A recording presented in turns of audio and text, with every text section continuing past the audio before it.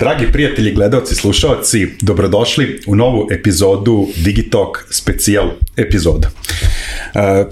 Ovaj ovako široki osmeh na mom licu može da vam znači samo jedno, a to je da se nalazim možda na najposebnijem mestu za mene u mom rodnom Zrenjaninu i snimam opet za mene veoma posebnu epizodu Digitalk podcasta. Naime, u saradnji sa gradom Zrenjaninom počeli smo da radimo na serijalu epizoda koji će se baviti IT scenom u samom gradu Zrenjaninu, potencijalima IT industrije, šta to sve može da znači za mlade, šta to sve može da znači za ovaj grad. Malo simbolike u celom ovom razgovoru.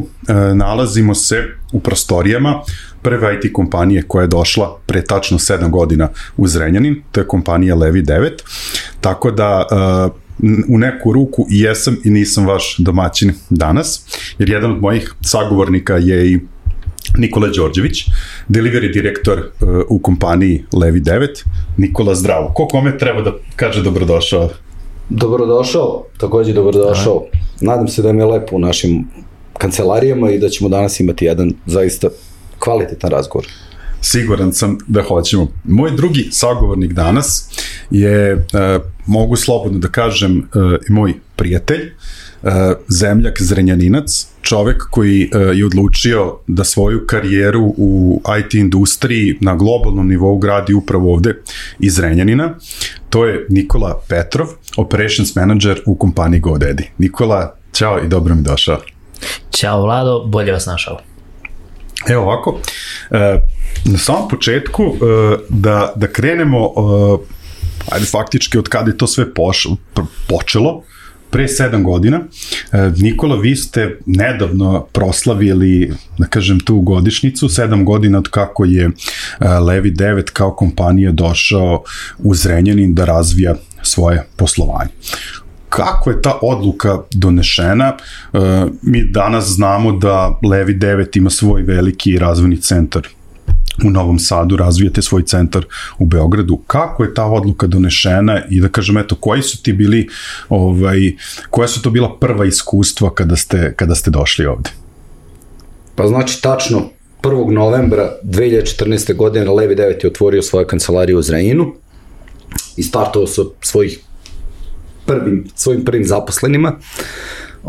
A zašto smo izabrali Zrenjanin? Pa prosto u Novom Sadu, koji je relativno blizu, smo imali izuzetno dobri pojedinci koji su bili rodom iz Zrenjanina i koji su se školovali ovde u Zrenjaninu. I mislim da smo otprilike prepoznali to. Sklop 1+1 su 9 kod nas, ali zaista su 2 i odlučili da otvorimo ofis ovde, zato što prepoznali smo prosto sredinu u kojoj možemo da rastemo, razvijemo se i gde možemo da imamo dobre ljude. Sad, pošto negde ideja sa ovim epizodama, osim toga da damo neki pregled IT scene u Zrenjaninu, jeste i da skrenemo pažnju mladima na potencijale koje zapravo ova industrija nudi, a isto, da kažem, u isto vreme i malo da ih ohrabrimo, jer često mladi u Zrenjaninu i u okolini nemaju, da kažem, dovoljno samopouzdanja, ali na osnovu ovoga sada što si mi rekao, znači, kvalitet ljudi iz Zrenjanina je doprineo da vi svoje poslovanje delom izmestite i ovde. Da, apsolutno. Znači, imali smo zaista jako dobre ljude koji su radili u Novom Sadu, a prosto su iz Zrenjanina. Mislim, to je to, nema tu šta dalje da se kaže. Znači, u Zrenjaninu i okolini koja gravitira Zrenjaninu, a pričamo o dosta gradova i preko 100.000 ljudi, 150.000 ljudi sigurno koji gravitira ovde, znači postoje zaista dobri individualci, a mi prosto imamo mesta i želju da radimo sa takvim ljudima. Sjajno. Sad, Nikola, tvoja uloga u ovom razgovoru danas je dvojaka. Osim toga što ti danas radiš na jednoj prilično ozbiljnoj poziciji u kompaniji GoDaddy koja je globalno poznata. Ti si neko ko je u ovom gradu bio i deo, ajde kažemo, obrazovnog sistema, bio si asistent na Tehničkom fakultetu Mihajlo Pupin i samim tim si imao puno dodira sa mladim ljudima, radio si sa njima, evo, i ovde danas mnogi ovde koji rade u Leviju 9 su te prepoznali i pozdravili, pamtete kao izuzetno kako da kažem, dobrog profesora. Čudno mi da kažem to profesora, jer mnogo si mlađi od mene. Kako je tvoje iskustvo sa mladima ovde u Zrenjaninu? Prosto, da li oni znaju šta žele? Kakvi to klinci dolaze na fakultet? Prosto, kako je da kažem, kakva ti iskustva deliš iz tog nekog perioda sad za početak? Pa, pre svega bih rekao, jeste, mogu i ja reći klinci, nisam više tako mlad.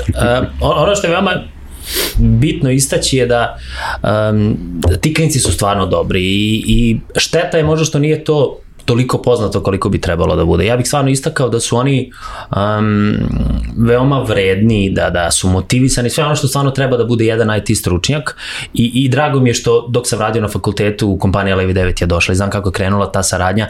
To je nešto što vam da onako želju za radom, da vam i dalje snagu da i nakon vežbi razgovarate sa studentima, čujete njihove probleme, čujete šta je ono što njima nedostaje u trenutnom obrazovanju da bi bili spremni, jer svakako kada završe fakultet ne znaju šta ih očekuje.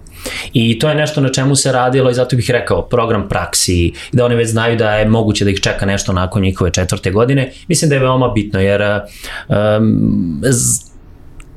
ta neka informacija da znaju da imaju nešto sigurno nakon fakulteta definitivno im može olakšati u neko studiranje, da imaju neki cilj ispred sebe. I stvarno bih rekao da imamo super ljude i studenti koji su dolazili i van Zrenjanina kod mene. Kažem, ako gledamo broj studenta koji su na Zrenjaninskom fakultetu i kako pogledamo koji je broj stručnjaka trenutno, da kažem, na IT sceni u celoj zemlji, možemo vidjeti na osnovu broja studenta veliki broj je super napredovao, ostvarili su neke karijere i to je nešto što je jasan pokazatelj, ok, ovdje ima nešto vredno.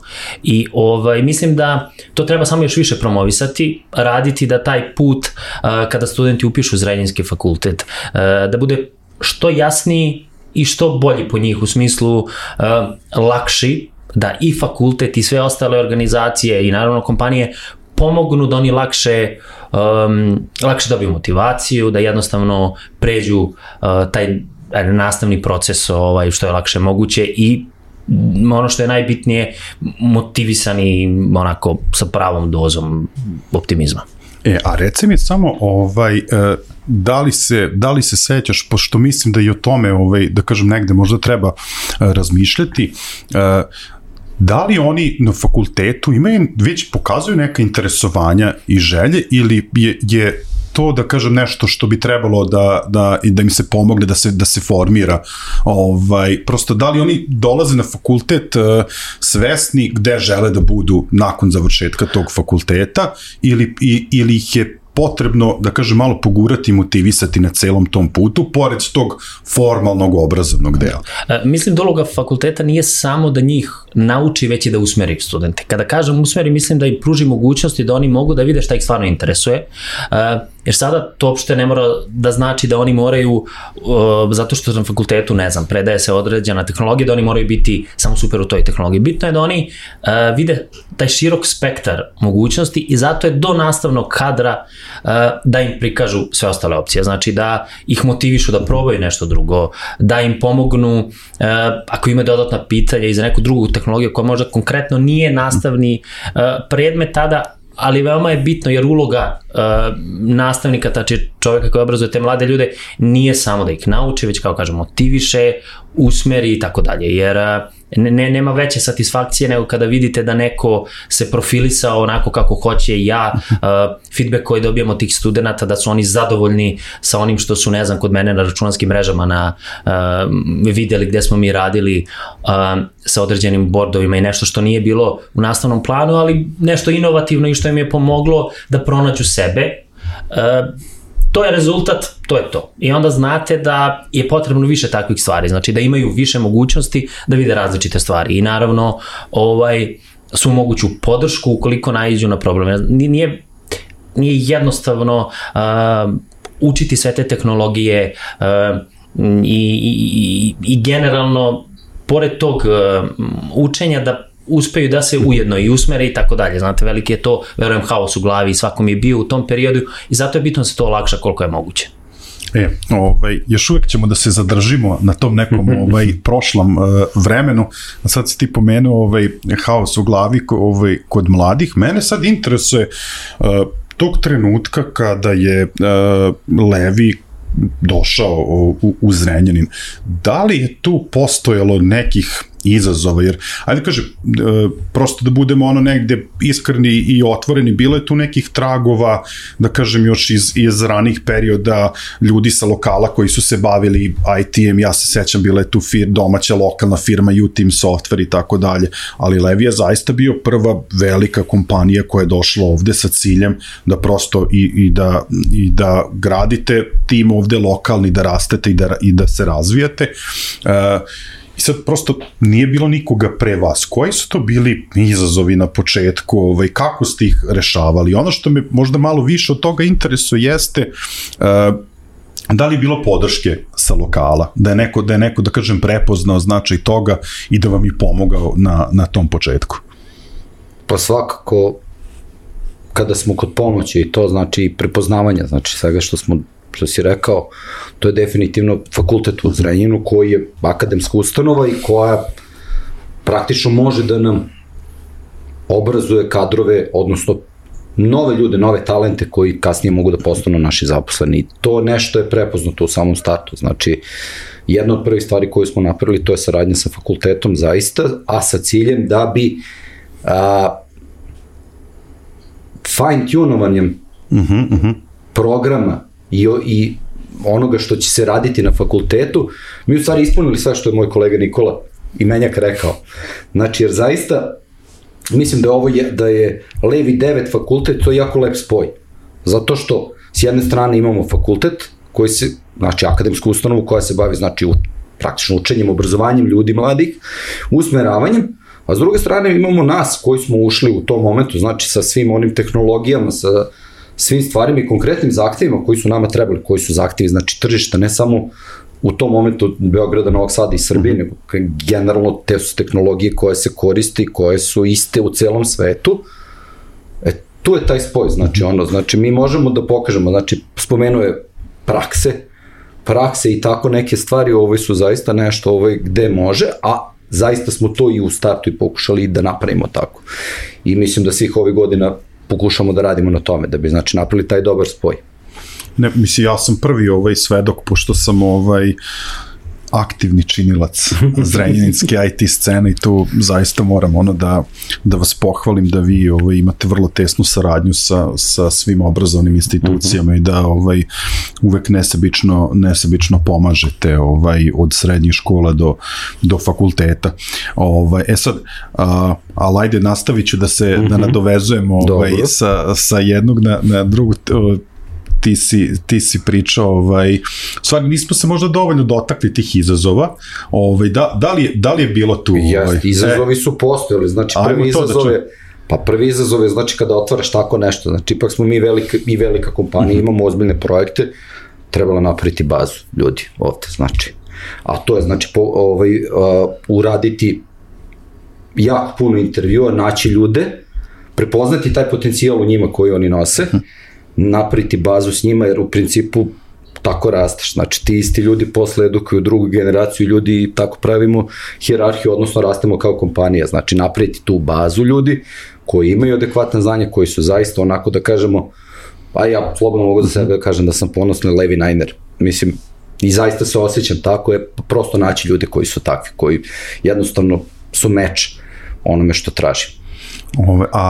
Ono što me interesuje, da li je izazov bio tada ljudima objasniti da on može podjednako dobro, kvalitetno da razvija svoju karijeru u IT-u radeći ovde u kancelariji u Zrenjaninu, mislim, isto kao da je u vašoj kancelariji u Novom Sadu. Jer bilo nekih izazova te vrste da prosto, da mladi, da prosto, sad... mladi, to ono što je Nikola rekao, taj haos u glavi, oni svi nekako jedva čekaju tu nezavisnost, ali i to uvek ja prvi podržavam to. Treba probati sve u životu, pogotovo se treba što pre osamostaliti, ali ima i onih koji od vrlo, da kažemo, ranih godina žele i tu neku dozu samostalnosti, pa kao hoće odmah da krenu i da rade. Da li je bilo izazova u kontekstu toga da prosto da on baš i nije siguran da li može da dobije to što misle da može da dobije u nekom od većih centara? Pa iskreno šta je u glavama ljudi bilo ne znam, to ne mogu da kažem, ali ono što definitivno stoji, to je da su neke naše kolege iz Novog Sada koji su već imali i radili u jednom takvom okruženju koje je bilo, mače da kažemo top, su došli Zrenjanin i vratili se i neki od njih i dan danas rade u ofisu. Tako da ja bih rekao da smo mi taj jaz relativno brzo premostili. Drugo, ušli smo zaista u tom momentu sa zvučnim imenima, sa projektima koji su zaista bili, ako se sećate oglas je bio, ne znam, između ostalog Tom. Znači, Tom zna svako ko se bavi IT-em, zna da kad nešto radiš na projektu koji ima na svom nazivu Tom, znači ti radiš nešto što je top.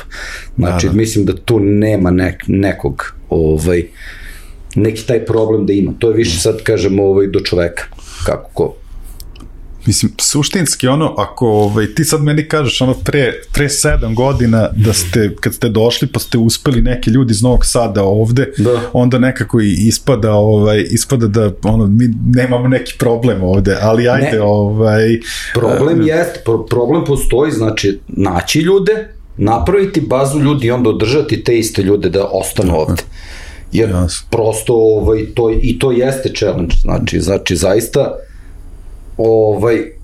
kada nađeš ljude, postavljaš bazu, ti ljudi rastu, tebi, ako misliš da imaš uvek isti kvalitet posla i ostalo, a Levi 9 zaista cilja da bude, znači zaista da isporučuje softver koji radi uvek isto kvalitet i ostalo, znači uvek mora da bude obezbeđen priliv ljudi koji su, da kažemo, sličnog nivoa znanja. I mi smo praktično zahtevni. A prosto imamo ljude koji vremenom kako odrastu, tu neki vide svoju šansu da odu negde dalje i ostalo, tako da. Dobro, to sad, kada smo kod izazova, moram i tebe da pitam, Nikola, ti opet kažem, imao si tu priliku da radiš sa mladima, koji su to najčešći, koji su možda najveći izazovi u radu sa mladima u jednoj ovakvoj sredini i da li bi mogao odmah da kažeš kako bismo mogli da zaobiđemo te izazove, da rešimo probleme koje mladi danas imaju. Mislim, ja pretpostavljam ono što je meni uvek interesantno bilo, sad ja ne znam da li si se ti sa tim susretao. Ja imam neka svoja lična iskustva u smislu kao nekoga koji iz manje sredine otišao da studira u Beograd. Uvek nekako važi to pravilo da onaj koji dođe sa strane, da on ulaže neki dodatni napor, želi da se dokaže u novoj sredini i tako dalje. Ja sam nekoliko puta čuo da su u Zrenjaninu, tačno na tehničkom fakultetu, da su najbolji studenti oni koji nisu Zrenjaninci, nego oni koji dođu, da kažem, sa strane ovde da studiraju. Ima tu gomila nekih zanimljivih informacija kao ko su ti mladi koji dolaze, pa onda kao Južni Banat, Bela Crkva, Vršac, dobar kadar dolazi odatle, tako dalje. Koji su izazovi sa mladima sa kojima si ti susreo? Prvo bih se vratio na ovu konstataciju da su najbolji studenti koji dolaze sa strane. To je dosta interesantno, spomenuli ste taj Južni Banat. Radi se o tome da oni su čuli dobre utiske, iskustva svojih kolega prethodnih, mogu reći drugara tada, i to je išao to je najbolji marketing, od usta do usta. I radilo se o tome, i zbog toga bih napomenuo da je veoma bitno i da u samom Zrenjaninu bi trebalo više raditi na toj nekoj promociji fakulteta, jer je stvarno na neki način, može prejaka reč, ali strašno da smo poznati negde van grada nego u samom gradu. I isto bih spomenuo ovo što je moj kolega sagovornik rekao, ta baza, da bi se ta baza kvalitetna napravila, mora postojati saradnja ozbiljna saradnja i ozbiljan proces među kompanije i fakulteta, jer i fakultetu trebaju smernice i usmerenja. Kao što su potrebne smernice za mlade ljude, tačnije studente, tako je potrebno i fakultetu da bi se to napravilo bude što efikasnije i da ljudi budu na dobitku. A da se ne desi da i verovatno kompanija troši neke resurse kada oni dođu, da oni dodatno prolaze nešto što su mogli proći na fakultetu. Znači bolje je za obe strane da rade zajedno, ja bih rekao na nekom ranijem koraku, ne tek kada trebaju da se zaposle. Što se tiče izazova, jesu ta usmerenja i ta usmerenja, ne bih rekao, hajde probajte ovu tehnologiju više i trošenje njihovog vremena na koji način.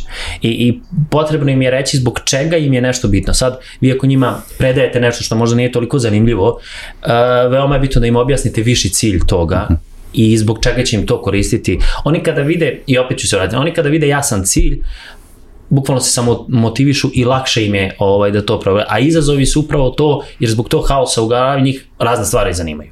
I to je u redu. Bitno je da se oni usmeri i vide stvarno ono u čemu su dobri, stvarno ono što ih ispunjava, jer nije samo ideja, niko se ne zaposli nakon fakulteta samo zato da bi imao posao. Svi oni moraju da vole taj posao, da vide svoju svrhu, da bi ostali tu dugo. Ako oni ne vide svoju svrhu, rekao bih da onda nisu najbolje pripremljeni, da treba da im se uvijek predstavi viši cilj. Zbog toga to neko usmerenje uopšte nije lako, ali bitno je da ste transparentni s njima i kada im predočite jasno kako izgleda karijera u 21. veku, to nije više ono da ste vi u jednoj firmi 40 čekate penziju. Mislim da im je jasno i da im se jasno kaže, hej, bit će izazov, ali bit će dobri po tebe zato što će se ti tako razvijati. Da oni ne smije se plaše izazova. I zbog toga veliki izazov da oni počnu da rade. Bitno je da pre tog početka rada da imaju neke izazove gde bi oni videli već se usavršili u nekim za njih situacijama na koje nisu očekivali. Zato kažem, to je jako širok spektar na čemu sve treba voditi računa da bi se oni lepo pripremili.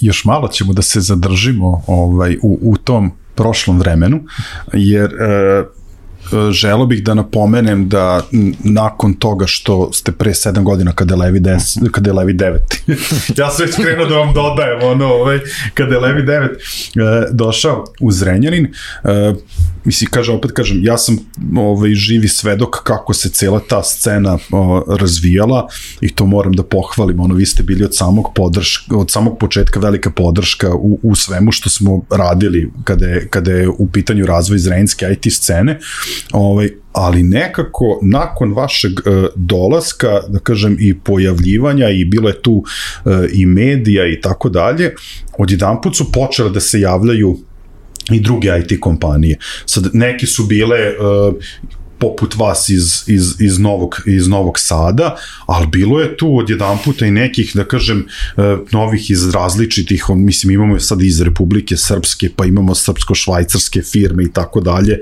Znači, mi danas tu imamo i Vegu IT, koja se isto tako poput vas i u Novom Sadu veoma šire se na Beograd, ali i opet imaju veoma značajnu u kancelariju ovde u Zrenjaninu. Imamo jedan konsultir, imamo jedan Lanako iz Republike Srpske.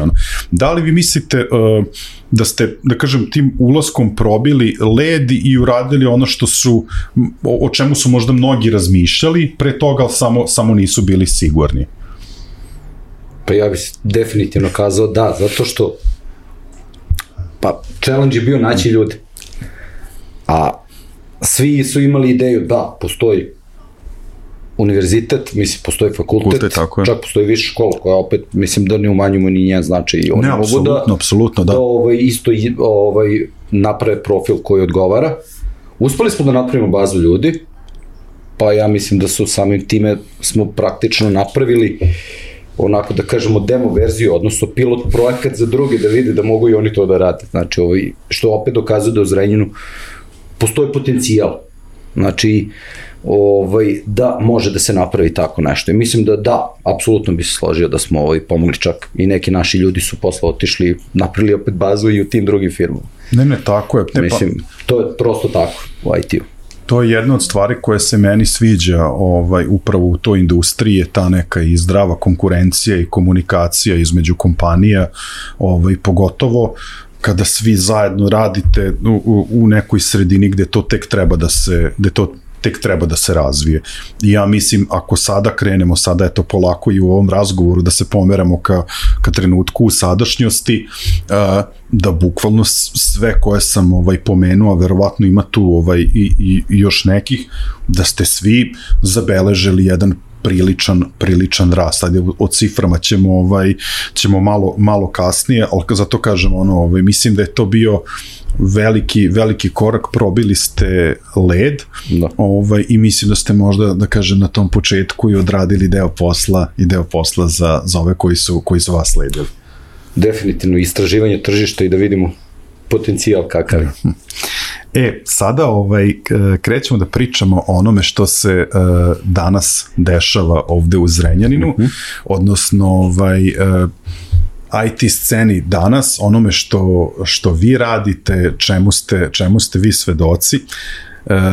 Nikola, sad ćemo se prebaciti na tvoju drugu ulogu, a to je da ti danas imaš titulu Operations Manager u globalnoj kompaniji GoDaddy, i ono što je meni posebno drago jeste to što ti to sve radiš upravo ovde iz Zrenjanina, ovde podižeš svoju porodicu, ti si novopečeni tata, i to negde, ja mislim da je to jedan onako svetao primer koji bi mladi mogli da slede. Sad, pored tebe, tu postoji još određeni broj Zrenjaninaca koji radi u GoDaddy-u. Sad, jel možeš sad samo to malo da nam predstaviš, čisto eto da mladi mogu da steknu utisak i da je to moguće i kako to funkcioniše, jer opet kažem, nije to mala stvar. GoDaddy ljudi uglavnom poznaju po, ne znam, kupovini hostinga i domena, ali zapravo se tu krije mnogo više stvari i to je jedan, da kažem, globalni gigant, a opet kažem, tvoja pozicija nije ni malo naivna. Tako je. GoDaddy u Srbiji je došao 2016. godine i tada je bio manji tim.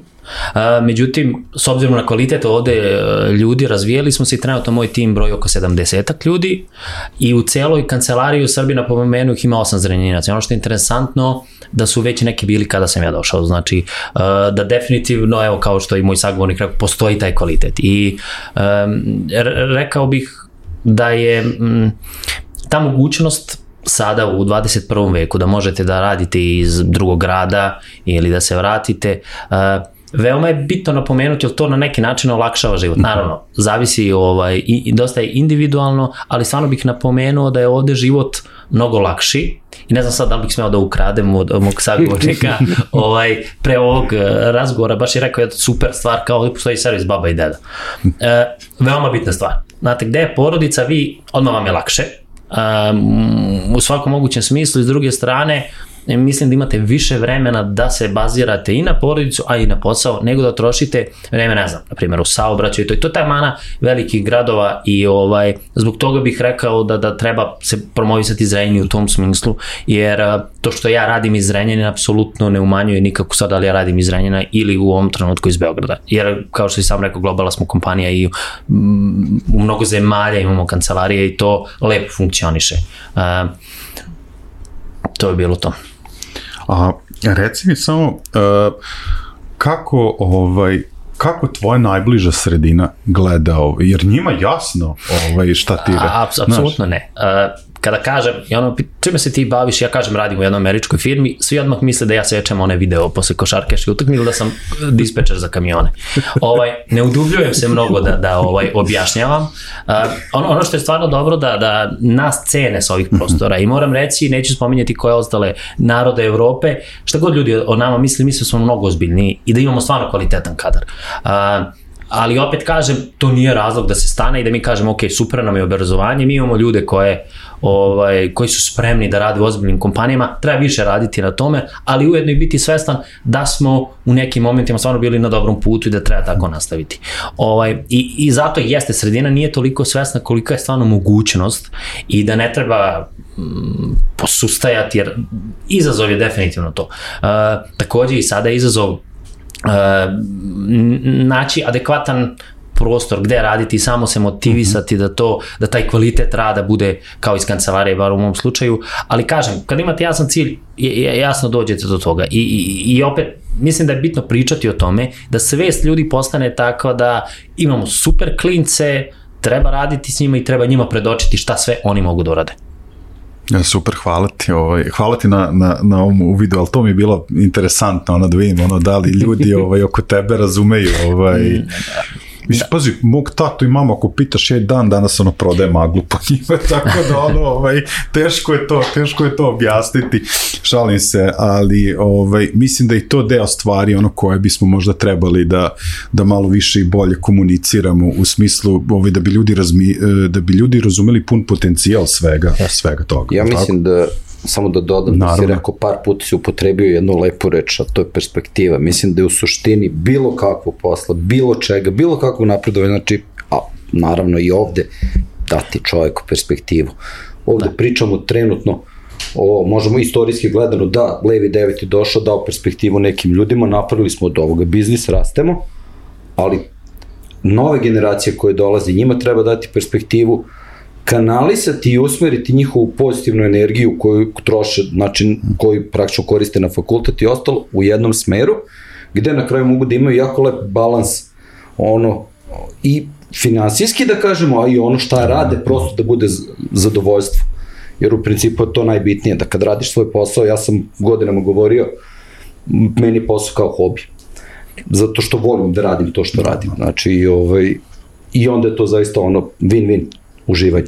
Ali kaže, perspektiva je ta. Meni se jako sviđa što ja danas sedim sa vas dvojicom, a uviđam da tu delimo te neke iste vrednosti, da je jako bitno da volimo to što radim. Mislim da je nedovoljno se priča o tome. Društvo dosta ima negativnih stvari ovde, ali stvarno ako vi pogledate, na primjer, bar moje kolege, generalno ljudi u IT svetu, oni žive, kako bih rekao, mnogo pozitivnije. I to je super što treba jednostavno promovisati da jeste moguće. Nije sve toliko crno i teško jeste i u svakom poslu je teško, ali ta perspektiva baš je bitna da vam omogući, da vam da snagu, da vi dođete do nekog normalnog života. Mislim, sad, stvarno bih to napomenuo, da možda ljudi nisu svesni koliko je stvarno moguće imati normalan život, a opet sad bih se vratio s tim, nažalost, dosta studenta na studijama odustane. Sada, naravno da je do nekih njihova greška, međutim, rekao bih da je možda greška i do same obrazovne institucije što ne gura te ljude. Jer, ponavljaću opet, nije samo zadatak obrazovne institucije da ona obrazuje u skladu sa nekim planom, bitno je da se oni pripreme i da se poguraju ako imaju loš period, da to nastavnik kada prepozna, da ih motiviše, da jednostavno, jer čine uslugu društvu. Što više ljudi imamo koji su se bave, ipak mi pričamo o pozicijama i oblasti koja je više pozicionira nego neki ostali poslovi. Imamo tu mogućnost, bez obzira, kažem, na osnovu sve imamo super kompanije, super perspektivu i nisu one zasićene. Svima trebaju ljudi i zbog toga je šteta ne raditi dodatno na toj bazi, na tom pulu, da to još više raste. I da jednostavno to bude strategija društva. Ne samo strategija pojedinaca, kompanija i tako dalje, nego strategija društva, da se to prepozna i da se razume. A sad već vidim da će izvlačiti neke lepe citate iz celog ovog razgovora, onako baš motivacione. Malo pre smo krenuli sa ciframa kada je Nikola rekao koliko njegovih kolega radi ovde iz Zrenjanina. Kako je to, kakve su cifre danas kada je Levi 9 kancelarija u Zrenjaninu u pitanju? Koliko vas danas ovde ima i prosto kako je tekao taj razvojni put od početaka pre 7 godina do danas? Gde je kancelarija Levi 9 u Zrenjaninu danas?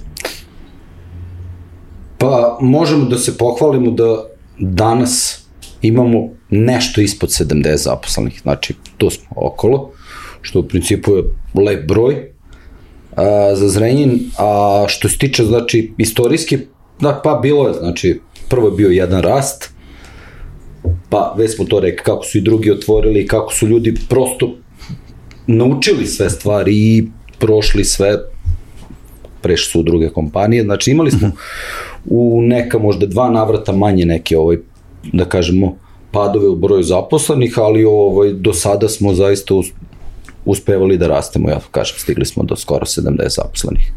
Ajde, ono što mislim da je bitno da se napomene, vi uvek imate otvorene pozicije, je li tako?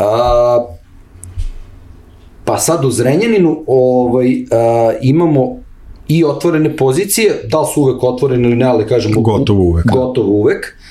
Kao drugi način, pošto smo vremenu smo napravili, mislim da je to, da kažemo, Zrenjanin specifik, pošto je opet manje tržište i mi tražimo, znači, zaista ljude u kojima vidimo taj potencijal, što ja kažem, iskru u očima. Znači, ne mora ni da je sve to, ali ako ima iskru u očima i tu želju, ti vidiš da on želi da nauči, onda ćemo se mi dogovoriti lako. Mislim da je to onako, pošto sam dugo godina bio department manager, zaista bavim se people managementom dugo. Za Zrenjanin smo napravili, imamo prakse pokušamo, znači, da sarađujemo sa fakultetima i da naše Zrenjanince primamo ovde da odrade praksu, ne bi li ljudi videli šta radimo, u kojim tehnologijama radimo, kako to sve izgleda, znači prosto da budu ovde, da provedu s nama dane i ostalo. Ono čime smo ponosni zaista u Zrenjaninu, to je bila workshop, radionica koja smo organizovali tokom leta i tokom zime, i preko koji smo zaista dobijali dobre kandidate koji su opet imali jedan period vremena koji su provodili zajedno s nama i prosto upoznali nas, upoznali kulturu, a mi smo imali opet priliku da našim ljudima damo još jedan motiv da se i u takvom nekom okruženju, da kažemo mentorskom, organizuju i pokažu sve svoje kvalitete. I ove godine smo to isto još jedan program napravili malo drugačiji koji je opet prilagođen ovom radu od kuće, znači nismo se još vratili u ofis, da li ćemo se ikad i vratiti, pitanje je, prosto korona je promenula, bar IT svet, izvrnula ga na glavačke. Uglavnom, napravili smo program u koji je sličan workshopu, a kojime možemo, znači, sa ljudima da im pružimo šansu da kroz jedan mentorski program u manjoj grupi, koji može bude organizovan i online, ispratimo njihov napredak, prepoznamo taj potencijal i na kraju krajeva, evo sad, ove godine smo već 4 njih zaposlili na taj način. Sjajno. Sad, imam jedno zajedničko pitanje za obojicu. Mislim da obojica možete da date, mislim da će odgovori da budu slični, ali volao bi da malo krenemo i u razgovor i u tom pravcu. Ajde da kažem, taj period 7 godina, možda malo duže od 7 godina, postoje određene inicijative u samom gradu koje su pokrenuli entuzijasti ili da kažemo lokal patriote poput mene, ali ajde, ja ne mogu da ne pomenem, ja ne znam, možda Nikola Petrov, možda se ti sećaš, za tebe nisam siguran, ali ja kada sam razmišljao o pokretanju IT konferencije u Zrenjaninu, znači prva koju sam ja bio realizovane 2013. godine.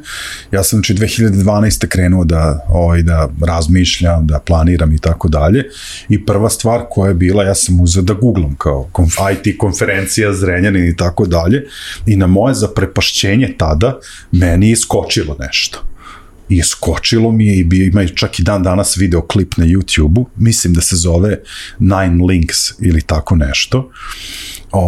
Jedan od organizatora je bio i Milan Milićev. Ja sam vidio, znači, to je bilo tako negde 2011. godine realizovano, to je bila potpuno, da kažem, jedna privatna inicijativa iz ličnog entuzijazma, gde se okupila neka ekipa u vodotornju, tada klinaca, studenata, gde su pozvali neke predavače, mislim da je bio Dragan Varagić, i to je, da kažem, onda krenulo. Onda je došla je konferencija koju sam ja radio 2013. godine, umeđu vremenu tu se pojavio i Startit centar, pa ne znam, moramo da pomenemo i Dev centar Miroslava Grbića, gde su on i njegov brat Branislav edukovali čitav, da kažem, niz nekih talentovanih klinaca od kojih neki danas rade ovde kod vas. Sad, šta je moje pitanje? Moje pitanje je koliko mislite da utiču takve inicijative, hubovi, konferencije, da prosto mladi steknu uvid u potencijal, da se motivišu, da požele da nešto malo više saznaju o svemu ovom? Dobro, počet ću. Prvo, pre svega bih se vratio, definitivno Milan Milićev je veliki entuzijasta i lokal patriota. Sve ono što je on radio, on je organizovao meetupe na sami, i te ljude treba na taj način baš promovisati, jer oni imaju tu iskru, ta iskra naravno zavisi od čovjeka, ali postoji to nešto što je šteta da se ne radi na tome da to postane još jače, i složio bih se da postoji tu pojedinačnih pokušaja, ali sve to pokazuje da ima nečega. Super bi bilo kad bi se sve to udružilo i napravilo se nešto veliko, ali mislim da definitivno primjeri pomažu studentima za motivaciju. Oni kada vide, hej, ovaj je nešto uradio u svoje slobodno vreme, pružio je nešto dodatno društvu, zajednici i tako dalje, pobudi se to nešto u čoveku gde on stekne, ok, možda bih ja mogao nešto da uradim, zato što sam baš nešto čuo pametno, ono što je ovaj čovjek pričao. I to je nešto, to neko povezivanje. I vratio bih se malo dalje. Moj sagovornik, drugi Nikola, je rekao da nekada ta tehnička strana nije toliko bitna koliko ovo da neko hoće da nauči. I ja bih to napomenuo da tehnička stvari se može naći sada, literatura svuda. Međutim, taj drugi deo, mislim da ne postoji literatura, zato taj neko mora da se motiviše, taj neko mora da razumi, mora da se podstrekne, da vidi starije kolege, da vidi ljudi koji su u tom poslu i oni da mu pomognu. Jer i to je nešto što bih, naš mentalitet mislim da je takav da su ljudi onako bliski i na tome treba raditi, da se tako mladi guraju, definitivno kada vide različite inicijative da im to može pomoći. Kažem, tehnička strana naravno da je bitna, ali je bitnije ovo da neko hoće da radi na sebi, da grize, i to su ljudi koji uspevaju. Apsolutno, da dodam, znači moje krajnje pozitivno iskustvo sa Dev centrom i sa sličnim inicijativama, znači zaista ljudi su dolazili mlade, uspod studirali su na fakultetu, ali mislim da je onako nekako okupljali su se oko Dev centra i prosto jedan za drugim, jedni su bili mentori drugima, jedni za drugima su dolazili kod nas. I prosto si mogao da imao si šta da očekuješ, da znaš, znači prosto njihov taj, imaju iskru, na istom su putu i rade na tome godinama i prosto takvi dolaze. I mislim da je to jako dobro za kao jedan primer kako može da se pomogne ljudima, prosto da mladi vide da opciju koja imaju sve. A reci mi sada, ti si nisi Zrenjaninac, ali si ovde iz naših krajeva, odajete naglasak. Ajde, možemo da kažemo da si lokalac, ali imaš iskustva, naravno radio si i u Novom Sadu, imaš iskustva iz Beograda. Kakvo je tvoje iskustvo kada je Zrenjanin u pitanju? Jel imamo mi, da kažem, i kao sredina i ljudi odavde, ili imamo mi neke specifičnosti da smo po nečemu posebni? A isto vreme, sad volio bi da te pitam ono kao, ko su najneri ovde u Zrenjaninu? Aha, sad to je možda malo teže, ko su najene, dobri ljudi. Šta ima Zrenjaninski ofis i po čemu po meni specifično, znači i uopšte, a sami ti Zrenjaninci, pa jedna prosto mikroklima, drugačiji mentalitet ljudi koji radi. Jer ja sam prvi put u Zrenjaninski ofis u stvari došao iz Novosadskog ofisa, znači da sam radio i koji takođe obožavam, mislim, koji mi je onako zaista super. I onda sam došao u jednu sredinu koja je onako, znači, manje kancelarije i prosto vidi se kohezija ljudi koji radi tu. I svi rade zajedno idu na ručak, zajedno smo, znači, jedan nivo druženja koji je zaista bio onako meni, wow, ovo je baš lepo, mislim, videti uopšte ljude koji tako rade. I to su moje kolege najneri koji rade ovde. Inače, ja sam iz Kikinde, znači putujem ovde da bi bio u ofisu svaki dan, da bi prosto proveo vreme sa ljudima sa kojima radim, što je uživanje. Mislim da skoro nisam dobio sad iskreno kažem, lepši odgovor kad sam te pitao ko su najneri u Zrenjaninu, a ti kažeš kao dobri ljudi. Da. Mislim da je to da kažem, najbolja odrednica za nekog, kad za nekog može da kažeš, on je dobar čovek. Tako da, super. Sad, mi smo ovde danas u suštini da ispričamo priču, odnosno da započnemo priču o IT industriji u Zrenjaninu, o nekim vašim ličnim iskustvima, o počecima, kako je to možda nešto počelo ovde, kako je nastalo, ali ono o čemu ćemo se sad baviti u tom drugom delu razgovora jeste da pokušamo zajedno, jer eto, negde ja malo iz nekog skroz drugačijeg Google-a sam poslednjih 7-8 godina u Zrenjaninu svojim aktivnostima i projektima negde radio na tome šta možemo da izdvojimo kao najveće izazove, odnosno šta možemo mi da predložimo, šta bi to bilo adekvatno raditi, koje to aktivnosti, koje to možda čak neke strateške aktivnosti, znači da izdignemo iznad i samih kompanija, naših ličnih inicijativa, da nešto postavimo kao neki cilj cele ove sredine, da se, ajde, ako pričamo o IT-u, pošto se u Digitoku bavimo tehnologijom, kako taj IT da izdignemo na ovom lokalu, ali ja pre svega mislim da svime ovime što radimo danas, da možemo ceo ovaj ambijent da učinimo značajno boljim i kvalitetnim za život, pre svega tih mladih ljudi, i da negde kroz naše aktivnosti da im damo tu neku opciju koja će biti za nijansu bolja u odnosu na život i rad u nekoj drugoj sredini. Sad, za tebe smo rekli da ti prosto ovde sada gradiš karijeru, imaš porodicu i tako dalje. Koji su tvoji najveći izazovi kada je to u pitanju, i šta bi po tebi bili ti neki naredni koraci da bismo imali više Zrenjaninaca koji bi bili tvoje kolege u GoDaddy-u, dakle opet kažem kolege iz Levija. Vratio bih se na početak gde svi stanovnici Zrenjanina i okoline trebaju da budu svesni koliko, kada jedna kompanija dolazi, da Levi 9 je došlo, stvarno verujem da nije bilo lako. Ja sam bio na fakultetu kada su oni došli, treba odati ozbiljno priznanje zato što je to veliki rizik. I taj rizik je došao, naravno, istraživanje i tako dalje, ali mislim da je tu više trebalo njima na neki način uzvratiti u smislu, ok, hajde da vidimo kako dodatno može da se pomogne, u smislu da sam fakultet i generalno obrazovne institucije u ovom gradu trebaju da budu onako otvorene za sugestije i hajde da gradimo nešto zajedno. Mi jesmo obrazovna institucija, ali naš zadatak je to i to, da naši studenti imaju super karijere kada završe, to znači da mi njih treba da pripremamo. I zbog toga mislim da tu nedostaje taj jedan deo da se više radi na tome, i u redu su pojedinačne inicijative kao prakse, workshopovi, sve je super,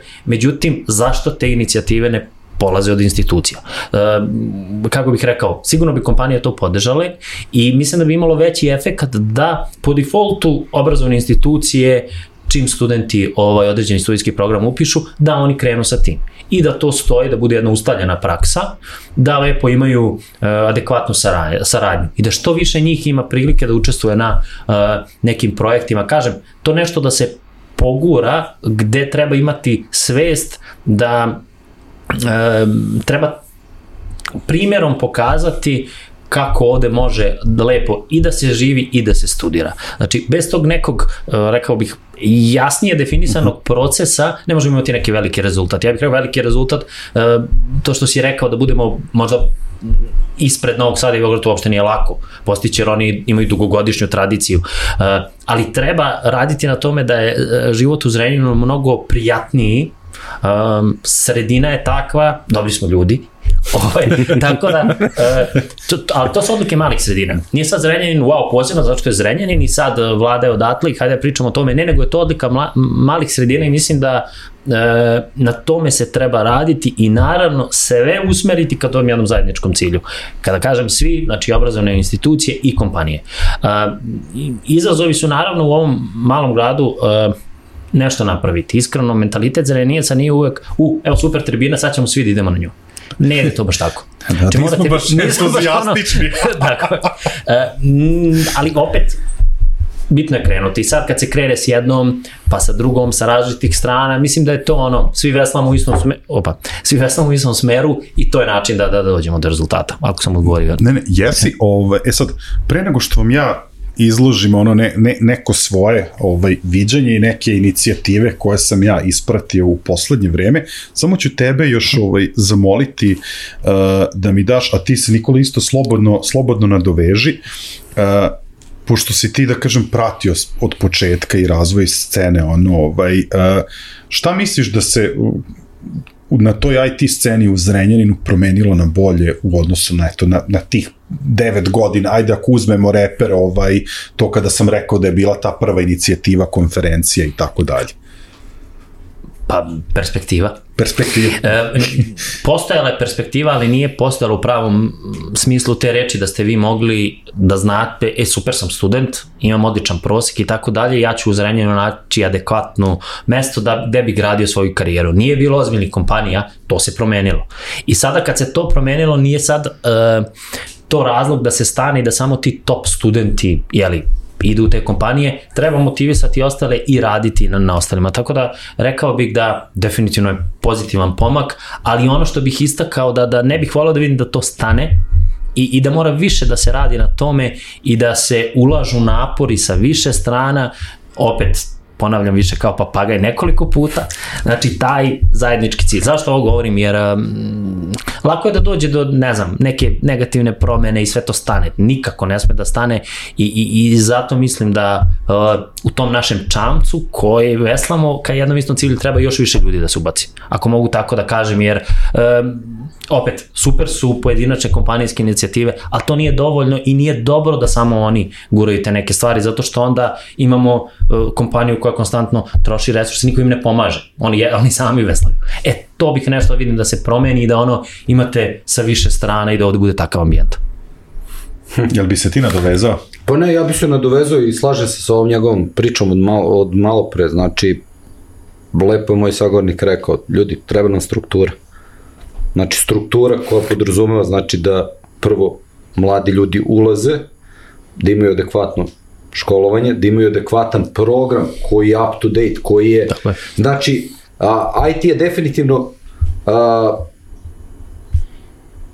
sklon promenom. Znači, tehnologije se brzo menjaju, životni ciklus tehnologija je ispod 5 godina, znači ljudi non stop moraju da uče, usvajaju nove stvari, da bi mi imali ljude koji to mogu da uđu u takav jedan ciklus i uopšte režim takav, prvo trebaju da nauče, ali treba i fakultet da isprati, odnosno svi da isprate te promene. S druge strane, ono što je prednost Zrenjanin, znači uopšte generalno bilo kog grada, pa da bi radio treba ti, znači, da banalizujem internet, treba ti računar i da imaš projekat sa kim radiš. Znači, iskoristi sve benefite svog grada u kom stanuješ, u kom imaš i baku i deku i sve živo, znači da bi mogao da napraviš. Naravno, treba raditi na dodatnim sadržajima koje treba dodati u svaki grad da bi to bilo sve ispunjeno i ti možda napraviš u Zrenju jako lepu sredinu za rad. I to je ono na čemu treba zaista strukturno raditi da bi ljudi ostali. S druge strane, zahtevi tržišta su takvi da nas ima duplo više, ne znam da li mi je bilo dovoljno, prosto kakvi su zahtevi tržišta, a zaista mogu da se složim da smo kvalitetni. Da smo ljudi koji kvalitetno rade, imaju adekvatan smer razmišljanja, ownership nad stvarima nad kojima radimo je zaista kod nas onako na jednom zavidnom nivou i složio bi se skroz da smo dobri ljudi.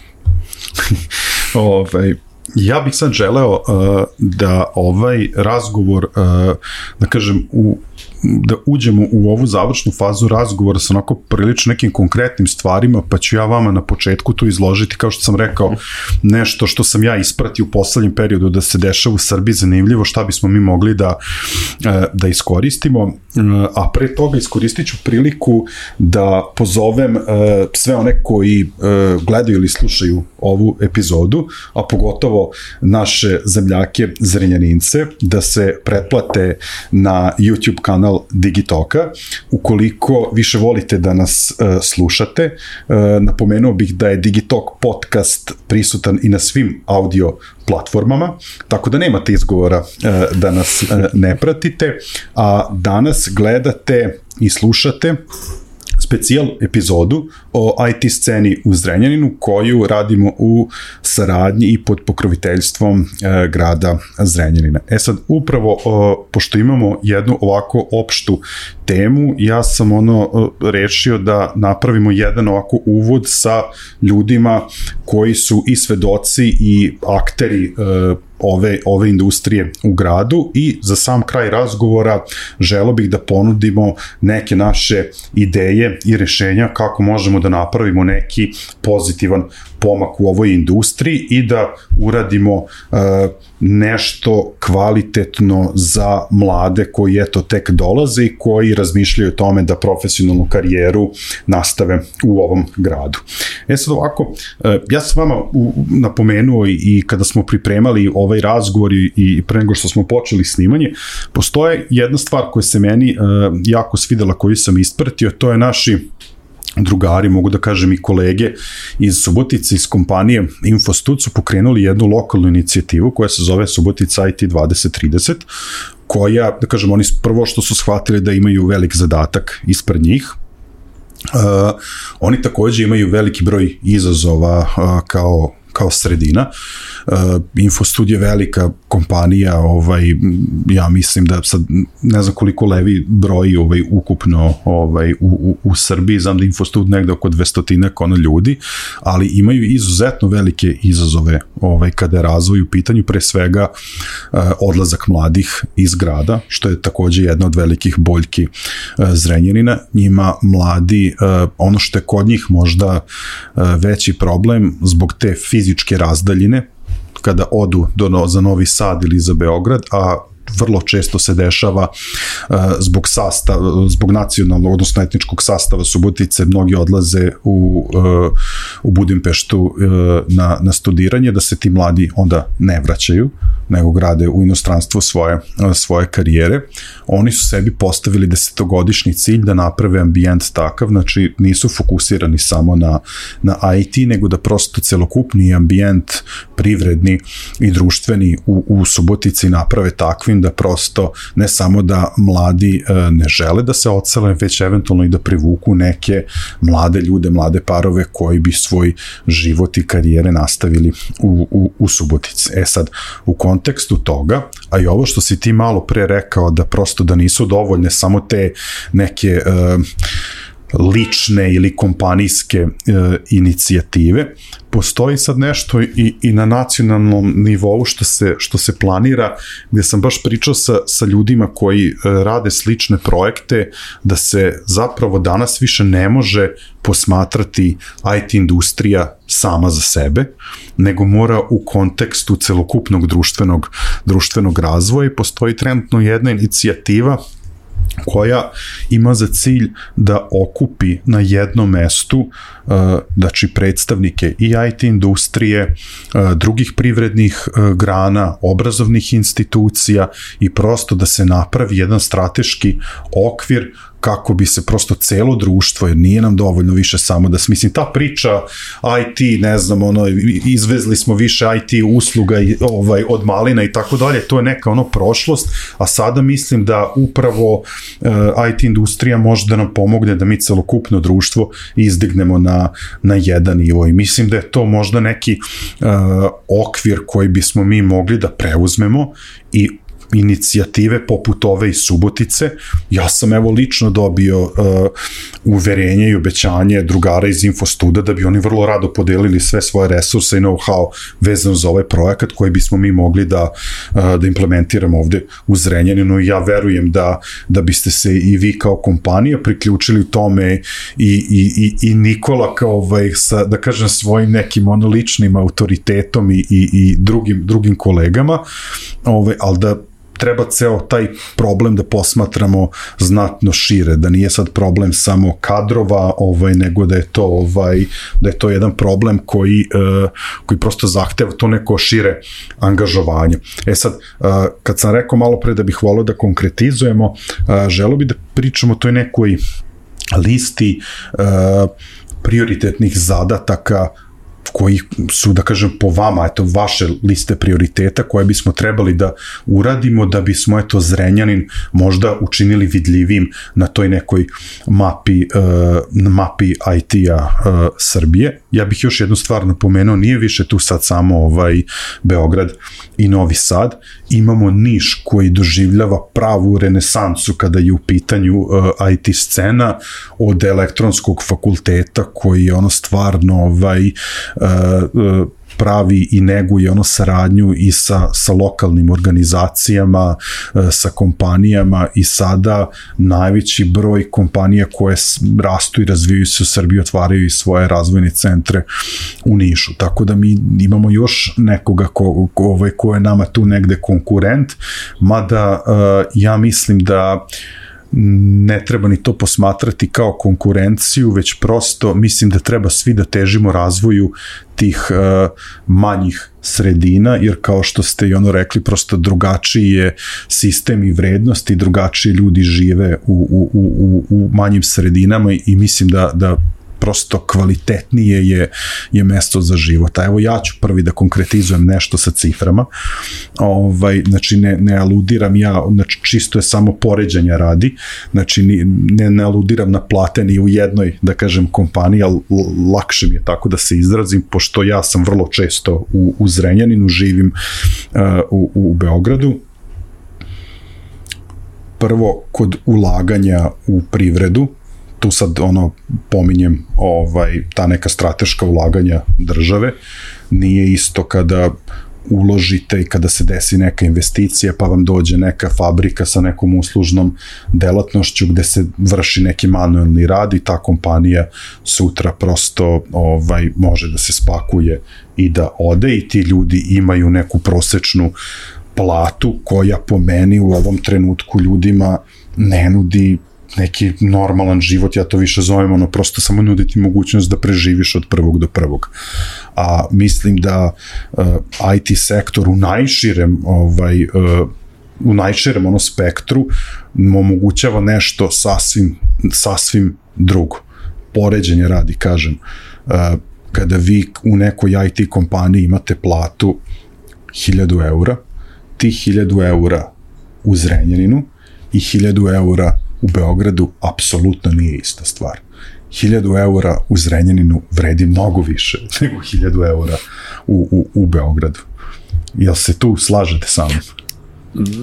Slažem se. Mislim, pretpostavljam da znate na šta aludiram. Čak vratio bih se na to, servis baba i deda, opet je bitno, obično ljudi imaju nekretnine ovde pa ne moraju da plaćaju kiriju, što je jedna druga stvar, život je mnogo skuplji ovde i jeftiniji, ali sve ovo treba gledati kao priliku. Tako je, ne, u tom kontekstu pričamo.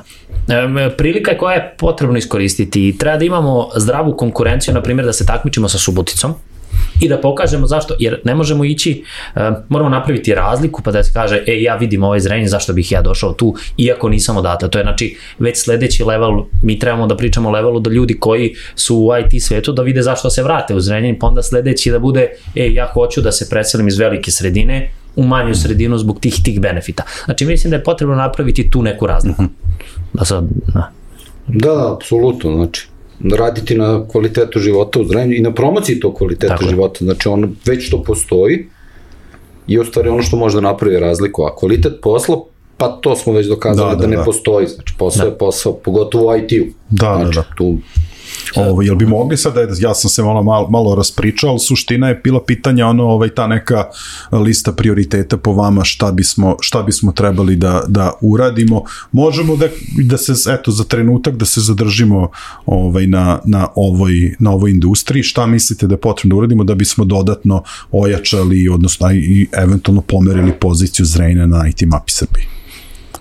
Ja bih se vratio opet što je moj sagovornik rekao, struktura. Znači mora postojati plan i jasna struktura šta raditi i onako imati lepo to podeljeno po segmentima i da se vide rezultati.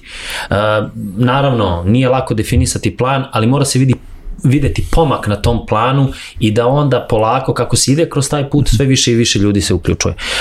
Ta razlika se može napraviti što ovde treba smanjiti još neke troškove života, što je više moguće, nuditi, ne znam, bolji internet, organizovati da imaju ljudi mesta okupljanja kao te hubove, onda druženja ljudi iz IT sveta da budu baš u Zrenjaninu, da se radi na tome to da ovo... To direktno mene izazvao nešto. Možda. Kako bih rekao, društvo mora se pripremiti na to. Znači, nije dosta sad ljudi u IT svetu, većina društva nije toliko upoznata šta je ovo i zato ta neka promocija bi bila dobra da se jasno promoviše taj neki, ja moram reći, normalan život. Ne mogu reći da je normalan život, to je strašno kada je normalan život ovde u Srbiji kada vi primate platu, pa nije bitno kolika je. To nije normalno, da se razumemo. Zbog toga ove stvari su stvarno normalne i to treba promovisati i onda šteta je što sve kompanije imaju otvorena mesta, to je nemoguće da se popuni, a ne radi se od početka na tome da se to popuni. Zato bih rekao plan pre svega. Da, apsolutno, znači raditi na tome da se poveća kvalitet, znači kvalitet svega, znači života, onoga što Zrenjanin može da pruži kao grad. Spominjali smo u pripremi Dom kulture i ostalo, znači neke tekovine 80-ih koje si ja još dobro sećam, koje su bile, znači gde su deca mogla da provede kvalitetno svoje vreme, da se usmeravaju u različitim smerovima, zatim kažem fakultet koji treba da prosto bude tu malo agilniji, da isprati stvari koje trebamo i jednostavno ta interakcija sa ljudima, znači da možemo da imamo više ljudi koji mogu da radi, jer kažemo tržište postoji i ono apsolutno što je rekao moj sagovornik, normalan život. Znači IT je takav da može da pruži ljudima da rade normalan život, da rade isto sve što rade u svetu, da rade i kod nas, da, mislim, Beograd, Novi Sad, mislim, to je svet, prosto, može da sedi u Njujorku da radi za istog klijenta da pravi software ili podešava web sajte, odnosno podešava DNS-ove ili nešto za GoDaddy i ostalo. Apsolutno imamo šansu, samo ljudi trebaju da je prepoznaju ali za to mora strukturno da se radi. Moram nešto da istaknem, ajde ovako, pre same korone bio sam u Americi, bio mi je zadatak, morao sam neki tim da pregledam i sedeo sam sa uzrastom naših studenta gde sam gledao šta oni rade, jer sam trebao da uvidim tačno šta rade. Ono što je interesantno je, zbog sveobuhvatne situacije ovde, naši studenti su mnogo, to što je kolega, agilniji, imaju šire mišljenje, nekako svesni su da je potrebno da grizu. Imamo super polaznu osnovu tih ljudi spremnih da naprave razliku i da urade nešto. Kažem, u razvijenim zemljama to nije tako jer im je, blago rečeno, lakše život. Vi u Srbiji imate to nešto što treba iskoristiti na pozitivnu osnovu, a to je definitivno to i slažem se, fakultet je taj koji mora da bude, opet ću se vratiti, sadržaj mora biti up to date. Isto je tako loše, vreme je dragoceno. Vi ako studente opterećujete nekim tehnologijama koje se više apsolutno nigde ne koriste, osim što ćete potrošiti njihovo vreme, a oni su mogli za to vreme se usmere na nešto drugo ili da nešto atraktivnije, to je strašno ne voditi računa o tome jer oni imaju samo 4 godine da se profilišu. Ili šta, na primer, nekim lošim sadržajem se neko demotiviše i prestane da studiraju. Mislim, sad čisto dajem primjer da govorim, mora biti strukturni plan, ok, radi se to i to, zato što je to budućnost. I svako mora biti spreman na promenu. Nisu naše obrazovne institucije sad, kako bih rekao, u skladu sa 21. vekom i sve je tamo super, da se razumemo, tu mora mnogo da se radi. I sama ta svest da neće biti lako je bitna, ali to je polazna tačka. Ako kažemo, ne, mi smo super, zapošljavamo 5 umesto, 50 ljudi, to nije rezultat, treba se gleda 50 ljudi. Zbog toga kažem, cijelo društvo mora biti spremno na promenu i da ok, postoje stvari na kojima moramo više da radimo. To je jednostavno istina i ako ne prihvatimo tu istinu, nećemo napraviti razliku. Ajde, ako mi dozvolite samo da pokušam ja da sumiram ovo što ste vas dvojica rekli, da pođemo od te perspektive i od tog nekog možda strateškog pogleda na sve ovo, da se to gleda kroz neku prizmu dugoročnih planova, da moramo kao društvo da budemo agilniji, spremni na promene, to je možda najteža stvar, a tu pre svega onda da mislim, IT kompanije same po sebi, posebno poslednjih par godina, se stavljaju u kontekstu toga agilnog i tako dalje, i ti si Nikola isto rekao, mislim, prosto u IT svetu promene su svakodnevne, to je jedan vrlo dinamičan ekosistem, znači možda je to samo da kao mi koji smo deo tog digitalnog ekosistema da pomognemo malo institucijama da brže i bolje prihvataju te promene. Jer realno, mislim, vreme neomitno prolazi, tako da sa svakom promenom koju propustimo da implementiramo ono što želimo ovde da uradimo, gubimo, mislim da ne prolazi samo vreme, gubimo možda i te neke ljude koji su među vremenu otišli. A sada da se vratim neke stvari, sad ovo nema veze sa perspektivom, ima možda negde, kada kažem, sa infrastrukturom i na načinom kako mi gledamo na određene stvari. Kada sam ja prvi put čuo za taj projekat Subotica IT 2030, onda sam ja razmišljao, dobro, sad oni su napravili nešto mnogo cool, mogli bismo mi to da preslikamo i tako dalje, možda šta bismo mi to mogli bolje da uradimo od Subotice, šta bi Zrenjanin istakao više u odnosu na to, i tako dalje. Onda sam ja gledao, pa dobro, da, ali kao Subotica ima 90 km do Novog Sada, ima 180 do Beograda, mi smo bliže i Beogradu i Novom Sadu. Sad, da li vi mislite da je ta blizina Zrenjanina, Novom Sadu i Beogradu, da li je to naša prednost ili mana? Jer nekako kroz istoriju i te neke društvene okolnosti često se zapitamo da li je to dobro, da li je to dobro ili loše. Kakvo je vaše mišljenje na tu temu? Mislim, prosto da li imate meni je to jako zanimljivo, ja volim kažem, kao fenomen da posmatram u kontekstu razvoja. Pa ja bih rekao da tu manu treba pretvoriti u prednost. Gledamo sad ovako, ako živite u nekom udaljenom delu Beograda, dok stignete do aerodroma, možda će vam isto vremena trebati kao od Zrenjanina. Ja potpisujem, ja sam živi svedok. Kada gledamo zašto je Beograd bitan, ako gledate razvoj biznisa, eto na primjer taj aerodrom, hoću reći i opet to predstaviti kao nije daleko, ovde je mnogo bolje, zdravi život, jeftinije i tako dalje. Znači, naravno da postoje mane zbog čega je to tako i da je bolje da ste u Beogradu, ali postoje i mane u samom Beogradu koje treba predstaviti kao prednosti u Zrenjaninu, jer su bolje stvari i na tome raditi. Isto tako ne bih istakao, Subotica jeste blizu Mađarske, ali mi smo dosta blizu Rumunije. Naprimer, Temišvar je super, razvijen grad i generalno Rumunija ima IT scenu. Zašto ne raditi na tom polju? Hoću reći, postoje mnoge opcije, ali nedovoljno istražene, i treba ih tako lepo razmotriti da gledamo samo plusevi i ako postoje neke mane, raditi na tome da ih pretvorimo u prednosti. Jel bi dodao, Nikola? Pa ništa, jedino što je sve počelo iz Beograda i Novog Sada, znači odatle je krenulo da se razvija, sad da pričamo o IT-u, promocija ovoga, da to što se radi u Zrenjaninu je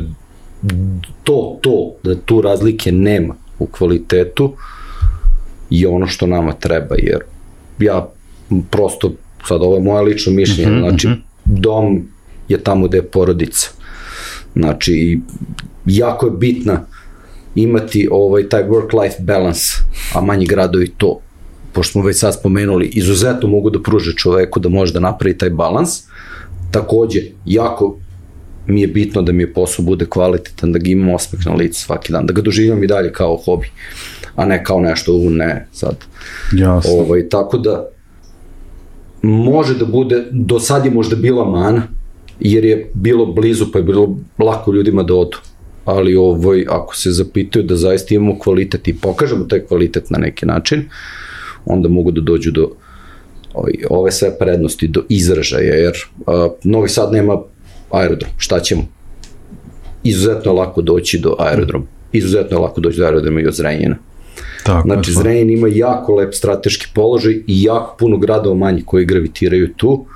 I ja ne bi se takmičio s drugim, nego bi prosto pokušao da pokupimo svakog ono najbolje, ali da prvenstveno promovišemo taj kvalitet s jedne strane posla, jer pričamo o etiju, pričamo o profesionalnom usmerenju, a istovremeno i onoga, sve one benefite života i tog doma koje može se manji grad da ti pruži. Do kraja epizode ćete me ubediti da se vrati. A to je nam što nije bila ideja, nego... Da, nismo ti rekli. Pa priča se lokala. Pa samo iz ovo... Sad, za trenutak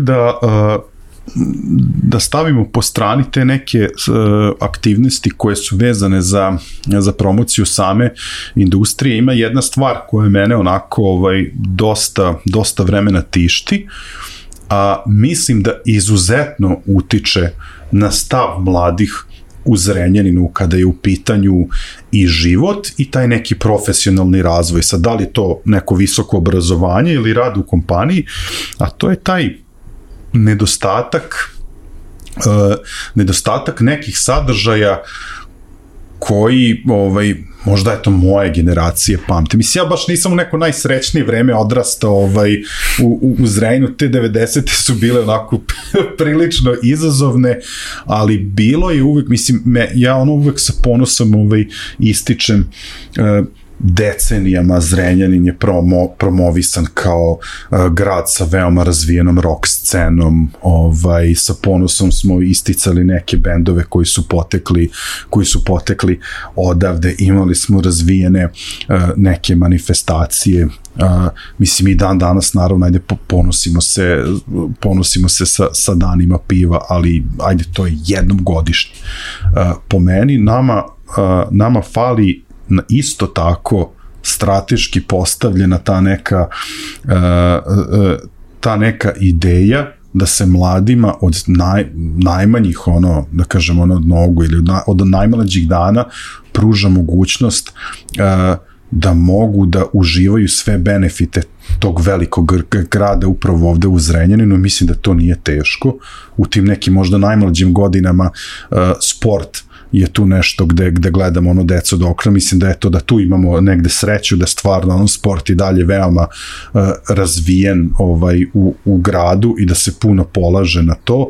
Ono gde bih ja možda stavio akcenat jesu ta neka društvena dešavanja, kulturno-umetnička dešavanja. Ja, na primjer, imam tu neku svoju ličnu viziju koju zajedno sa par nekih pasioniranih lokal patriota pokušam da komuniciram posljednjih par godina, jeste da zajedno sa gradom, sa kompanijama, privredom i naravno pojedincima da pokušamo da renoviramo kulturni centar, ne bi li ga učinili centrom koji svojim sadržajima pruža mogućnost mladima da tu mogu da rade i da se usavršavaju svim onim nekim, da kažem, aktivnostima koje nisu vezane za formalno obrazovanje, za neku karijeru, i zaista mislim da ukoliko bi mladi ljudi imali mogućnost da gledaju i, da kažem, kao velike bendove, ali isto tako ne samo da gledaju velike bendove, nego da mogu da, ako imaju svoju ekipu drugara s kojima uče neke akorde, da imaju prostor gde mogu da vežbaju, isto kao što imamo ovde ekipu koja mladim DJ-evima daje priliku da u nekom malom klubu pušta muziku, prosto da razvijemo tako nešto, da mladi shvate da bukvalno za sve ono što ih interesuje imaju mogućnost da tu svoju sklonost razvijaju u gradu. Ja mislim da onda će mnogo manje njih i pomišljati da to nešto svoje što želi traži van granica ovog grada.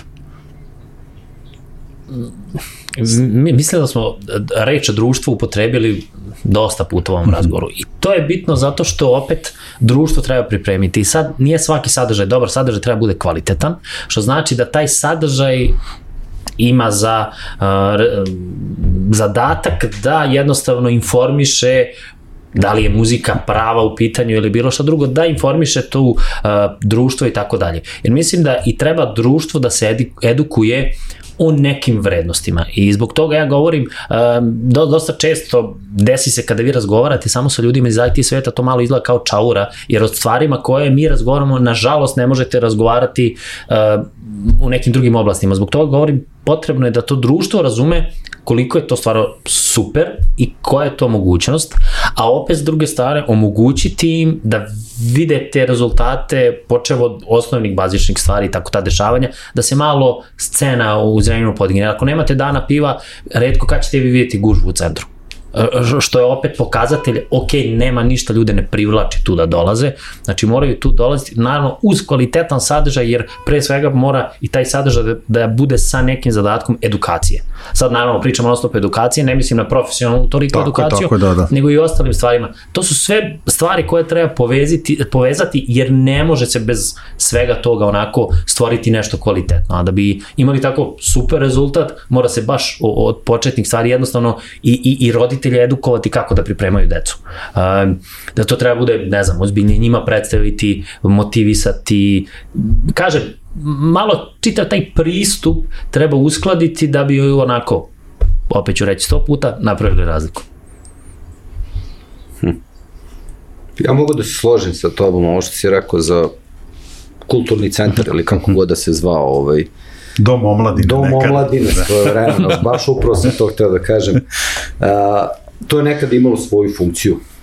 Vremena su se promenula, treba prvo probati da nađemo gde bi moglo da mu bude sada mesto. U ovom novom sad, mislim, klinci bulju, telefon, non stop i treba to nekako videti, napraviti najbolji fit, ali da, izuzetno se sećam zrenjinske rock scene 90-ih koja je bila onako zaista za primer. I ja sam svirao u bendu i imali smo problem gde da vežbamo, i imali smo problem šta da nađemo i stalno smo pričali o tome, znači početkom 90-ih, gde, šta, kako. Mislim da te stvari su sad nikad lakše za uraditi. Ono što je bilo strašno 90-ih, kupiti jedno pojačalo. Mislim, sad ovo je primer za muziku. Kupiti pojačalo, nešto napraviti za drugih, to je bilo zaista jako teško. To je sad postalo dostupno. A ono što i dalje jeste problem, to jeste prostor uglavnom. Znači, dati takve neke sadržaje, mislim da tu stvari može da napravi razliku. Koji su sadržaji konkretno, ne znam, ali mladi ljudi koji se druže, koji dele neke ideje, pa na kraju krajeva to je ono što je rekao moj sagovornik, najbolja reklama je od duha duha, znači sa generacije na generaciju neka priča. Na taj način može da se neke stvari pomaknu s nule, da kažemo, a mislim da 20 godina svi pričamo o tome, nema doma omladine, nema ovo, nema ono, mislim, odnosno nemaju funkciju kako su imali nekad. Kakvu funkciju treba da imaju, ne znam, ali možda treba porazmisliti o tome, jer to je kvalitetno vreme bilo, svoje vremena. Ja mislim da sad treba samo malo volje pokazati za neke stvari. Su neke stvari vrlo lako i vrlo brzo rešive, ali da treba samo malo volje sa neke strane, da se pokaže sa druge strane te neke, da pokušamo da, sad to je tema samo za sebe, ne bih sad to potezao, realno inertni smo, postali smo inertni, to možda za nas Vojvođane onako važi, mene moj prijatelj i partner Ivan Minić uvek zeza, ti si Vojvođanin, kod vas je sve ono polako i tako da, ali mislim da i tu možemo da se na neki način, što ti kažeš, edukujemo, da neke promene brže implementiramo i da brže zajedno dođemo do tih rešenja. Što ti kažeš, kao možda ne znam šta treba, kakva namena, ali ako sednemo svi za jedan ovakav sto ili malo veći iz različitih oblasti kako bismo izašli iz tog našeg IT babla, i tu se slažem, mislim, mi stvarno posmatramo stvari i život na možda dosta drugačiji način od ljudi koji da kažem, nemaju dodira sa tom industrijom, ali to je ona suština isto što si ti rekao, to je jedan normalan život i zato mislim da je možda negde na nama i zadatak da ljudima objasnimo koje su to sve mogućnosti i šta mi sve možemo da zajedno da radimo ukoliko eto ponudimo mladima da budu deo tog normalnog života. Sad ja krećem... Samo da dodam, pa recimo, mislim, prosto mi padaju ideje na pamet, ono svoje vremeno to je bilo modelarstvo. Sad to nije. Ljudi imamo 3D štampače. Znači imamo 3D štampače, imamo jako puno, opet možemo da pričamo o tehnologijama, znači postoje olovke za crte, znači možemo bukvalno znači da decu i sve ostalo znači usmeravamo tim nekim vodama, znači da to istovremeno bude zanimljivo u skladu sa onima što trenutno rade, u skladu sa tehnologijama koja koriste, a istovremeno da u nekoj perspektivi mogu i od toga da naprave možda jednog dana i zanimanje i ostalo. Znači, u tom smeru kažem, ne znam šta je, ali tako neke ideje mi padaju na pamet prosto ono. Moram nešto ti otkrim, ja se naježio, sad si pomenuo jednu stvar, eto, ja se ne bih setio, ali pomenuo si modelarstvo. Moj tata kada je bio mlad bio je prvak Vojvodine u avio modelarstvu. Ja sad ne mogu da zamislim svog sina, kao da se bavi tim, ali kad si pomenuo 3D štampač, kad bi klincu svom rekao, ajmo idemo na 3D štampač, nešto tako da odštampamo, da bi to njima bilo. Moram se opet nadovezati ovo. Naprimjer, imate situaciju da u Americi u osnovnim školama oni se takmiče, prave robota više učenika i posle imaju takmičenja i tako dalje.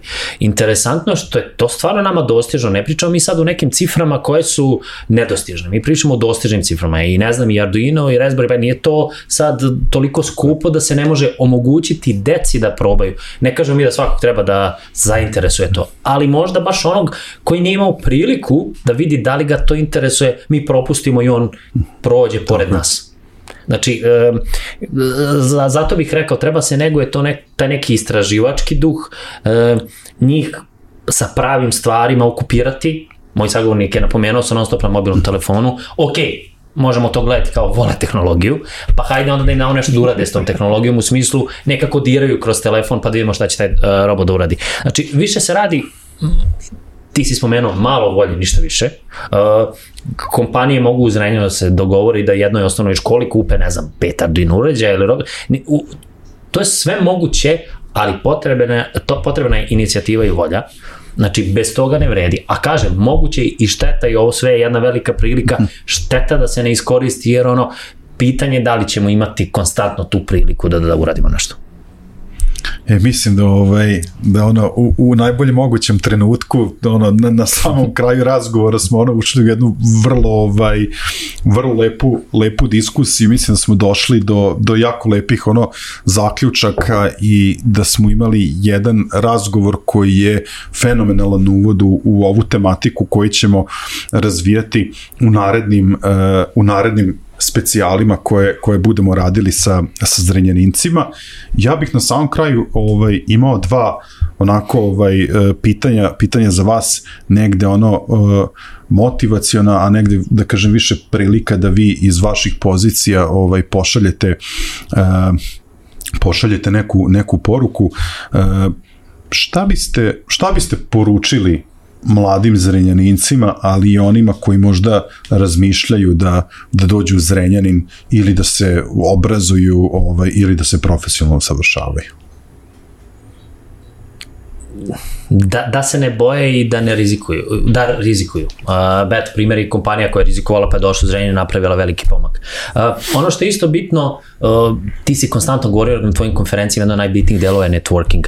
Kad kažem da ne treba da se boje, trebaju da budu slobodni, da pitaju ljude ili mora se radi na tome da oni budu otvoreni, da pitaju ako ih nešto interesuje to. Znači, ja bih rekao da ako ih zanima kako je u Zrenjaninu, neka nađu na bilo kojoj društvenoj mreži nekog iz Zrenjanina ko radi tu u nekoj kompaniji, neka ga pita kako ti je, samo neka jer to je najbolji marketing i mislim da ljudi koji su u Zrenjaninu, koji rade u kompaniji, sigurno će dobar feedback dati kako je stvarno ovde i da je to onda najbolja reklama. Tako da neka se raspitaju, ne možemo mi sad hvaliti Zrenjanin tek tako ako stvarno ovde ništa ne postoji. Ne, ovde definitivno postoji, ali da to ne bude samo na rečima, neka pogledaju konkretne primere. I zbog toga bih rekao da, naravno, nije sve savršeno i nije sve super, ali postoje super stvari zbog kojih bih trebali da razmotre tu situaciju, da li da studiraju ili da dođu da rade u nekoj od IT kompanija. Znači, bitno je samo neka se raspitaju. Ništa drugo ne bih dodao. Ili, na primjer, na proleće, da dođe na veliku Digitalk konferenciju, je li tako? Tako je. Tako je. Nikola, šta bi bila tvoja poruka? Ništa, da se ne plaše, znači, da izađu iz komfortne zone, istina je, da se raspitaju, da vide oko sebe, znači, i da jednostavno krenu. Stići će tamo da trebaju da stignu. I za kraj, obzirom da smo došli, mislim i da vi dolazite iz IT industrije, da ste prosto činioci te scene, kakva je budućnost Zrenjanina na IT sceni? Teško pitanje. Pa nije teško pitanje, znači budućnost se vidi i ona je okej, ali može da bude bolje. I ja bi se zaista fokusirao na tom, hajde da napravimo još boljom, hajde da odgovorimo koliko god može Zrenjanin, odnosno svi ljudi koji mogu da targetiraju Zrenjanin kao takav, da odgovorimo što više tom demanding tržištu, znači da jednostavno probamo da porastemo još ovde. Da, apsolutno bih se složio da jednostavno ne bismo sedeli i pričali ovde da to ne postoji. Znači nešto postoji i u redu je, međutim može još mnogo bolje, šteta je, mislim, evo konkretno, verujem, mi za ovim stolom bi se loše osjećali ako ništa se ne bi desilo. S druge strane, nekada i nije samo do nas, ali bar 10% stvari koje smo danas pričali, ako bi se bilo kako uradile, pokrenule, mislim da bi to bila svetla budućnost. Apsolutno. Ja mislim da smo dobro poentirali i na samom kraju ja želim iskreno da vam zahvalim na vremenu koje ste izdvojili danas. Ja sam zaista uživao. Mislim, ne mogu da vam opišem prvo što deo svog novog projekta mogu da delim sa ljudima ovde u Zrenjaninu i da pričamo o nečemu šta zaista možemo da uradimo dobro za mlade u ovom gradu.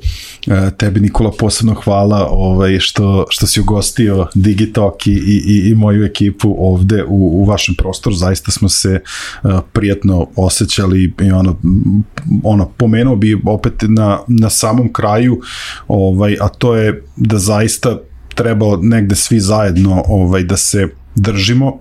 Prvo, Levi 9 je zaista od samih početaka bio i podrška i deo konferencije koje sam organizovao i u ovoj novoj Digitalk avanturi ste bili od samog početka iskazali volju i želju da podržite dobre priče. Nikola, ti kako na ličnom nivou, tako i GoDaddy kao kompanija je zaista bila i deo konferencija i uvek si pokazivao inicijativu i volju da i ti lično pomogneš i da se GoDaddy uključi u ove priče, tako da negde, možda je to poruka da malo više se fokusiramo na ljude oko sebe i da zajedno pokrenemo tu neku inicijativu i napravimo neki rezultat koji će doneti tu neku vidljivu promenu. Tako da veliko vam hvala obojici na ovom razgovoru. Hvala i vama. Hvala i vama. Dragi prijatelji, gledalci, slušalci, ja se iskreno nadam da ste uživali u ovoj prvoj specijal epizodi koja se bavi IT scenom u Zrenjaninu. Veliku zahvalnost dugujemo gradu Zrenjaninu koji nam je omogućio da pričamo na ovu tematiku i nadam se da ćemo celu ovu priču nastaviti na jednom zaista drugačijem nivou i da nećemo se fokusirati samo na razgovore. Razgovori poput ovog i oni koji će uslediti samo su uvod u inicijativu koju želimo da pokrenemo i neke projekte koji će ugledati svetlost dana verujem već početkom naredne godine. Pratite nas, stižu novi specijali, pratite redovne epizode Digitalk podcasta svakog utorka u 20 časova. Još jedno bih vas pozvao da se pretplatite na naš YouTube kanal, ukoliko želite da dobijete notifikaciju kada izađe svaka nova epizoda, bilo redovna, bilo specijal, kliknite na ono zvonce koje se nalazi pored dugmeta subscribe, a ukoliko pak ste više audiofil i želite da nas slušate, napomenu da smo prisutni na svim i audio podcast platformama. Do narednog viđenja, veliki pozdrav iz Zrenjanina. Ćao!